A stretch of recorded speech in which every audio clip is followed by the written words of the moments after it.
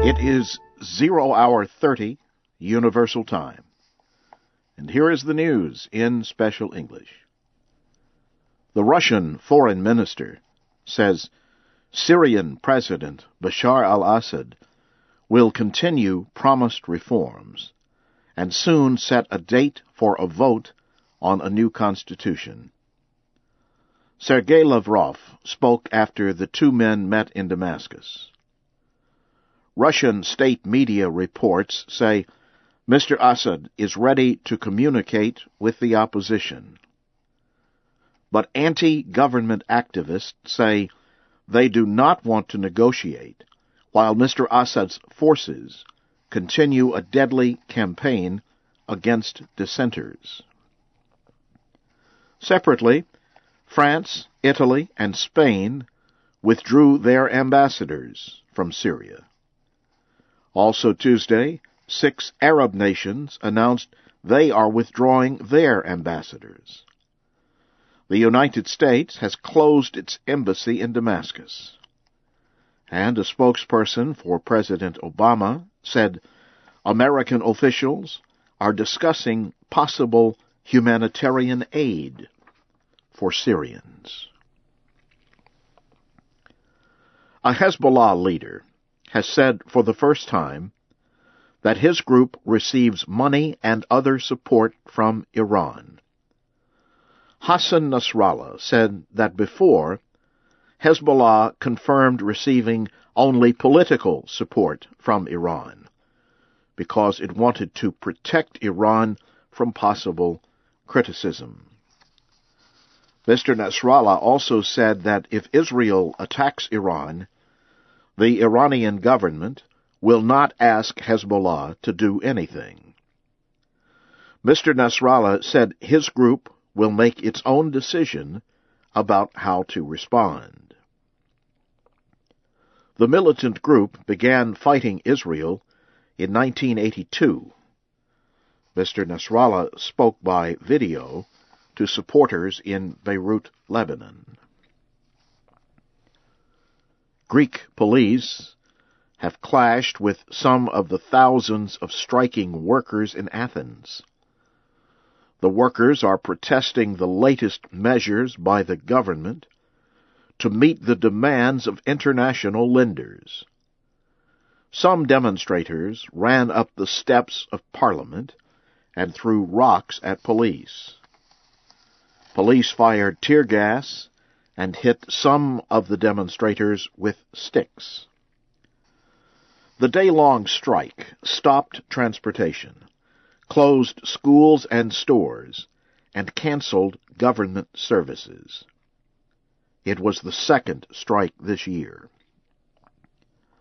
The country's transitional prime minister, Loukas Papathimos, delayed talks with other government officials about new measures until Wednesday. He is continuing to negotiate with Greece's creditors.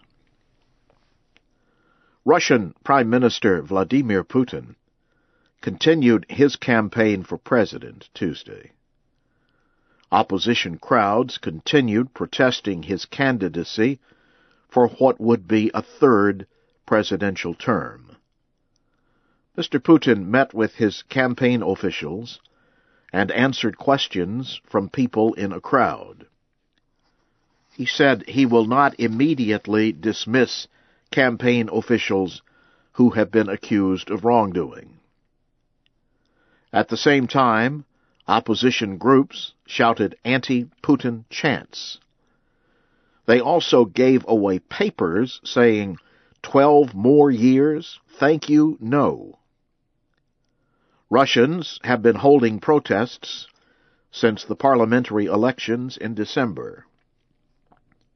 The opposition has accused the ruling government of cheating.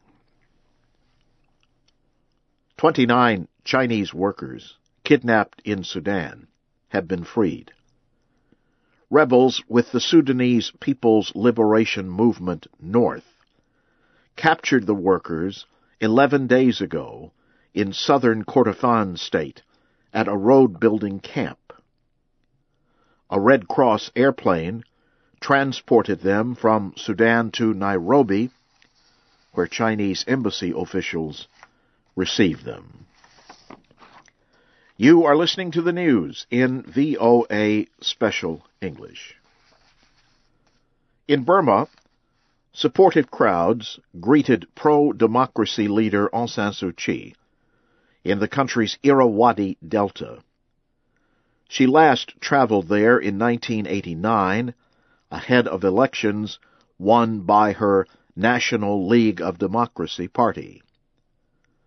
Those elections were overturned by Burma's military rulers.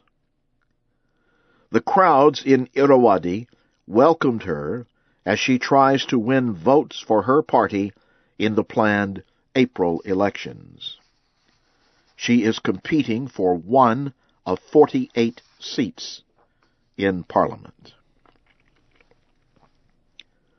Witnesses say 2 separate explosions have shaken the central Nigerian city of Kaduna.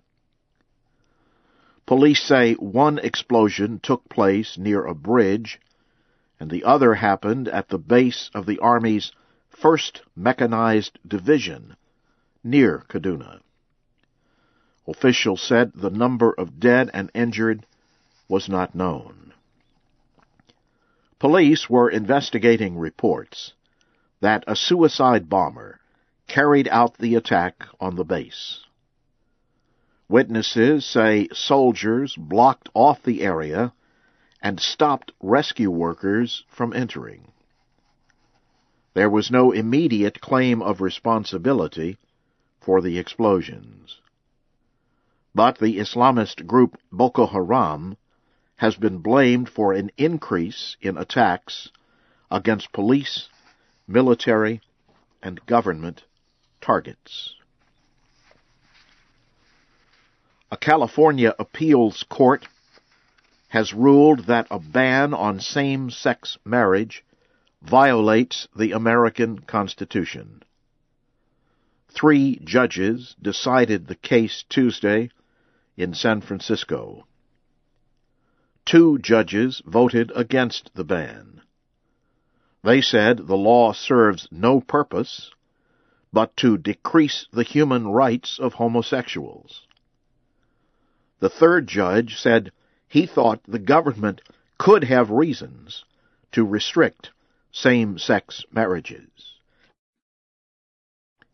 Voters had approved the ban in 2008. Several American states and the District of Columbia permit same-sex couples to marry. Roman Catholic leaders are being told they need to stop protecting clergy who are accused of sexually abusing children. Psychologists and a victim of sexual abuse spoke at a conference of church leaders in Rome. A top church official told the conference that the church should pay attention to the victims of clergy abuse. Monsignor Stephen Rossetti said the church should tell clergy who abuse children that they have no place in the Catholic community. One victim of clergy abuse was invited to the conference. Marie Collins was attacked when she was 13 years old. She said listening to the victims is one of the most important things the church can do. And now, here again is the major news. Russia's foreign minister says Syrian President Bashar al-Assad will continue with promised reforms as soon set a date for a vote on a new constitution. A Hezbollah leader has said for the first time that his group receives money and other support from Iran. And Russian Prime Minister Vladimir Putin has continued his campaign for president, while opposition crowds continued protesting his candidacy. That's the news in VOA Special English. from Washington.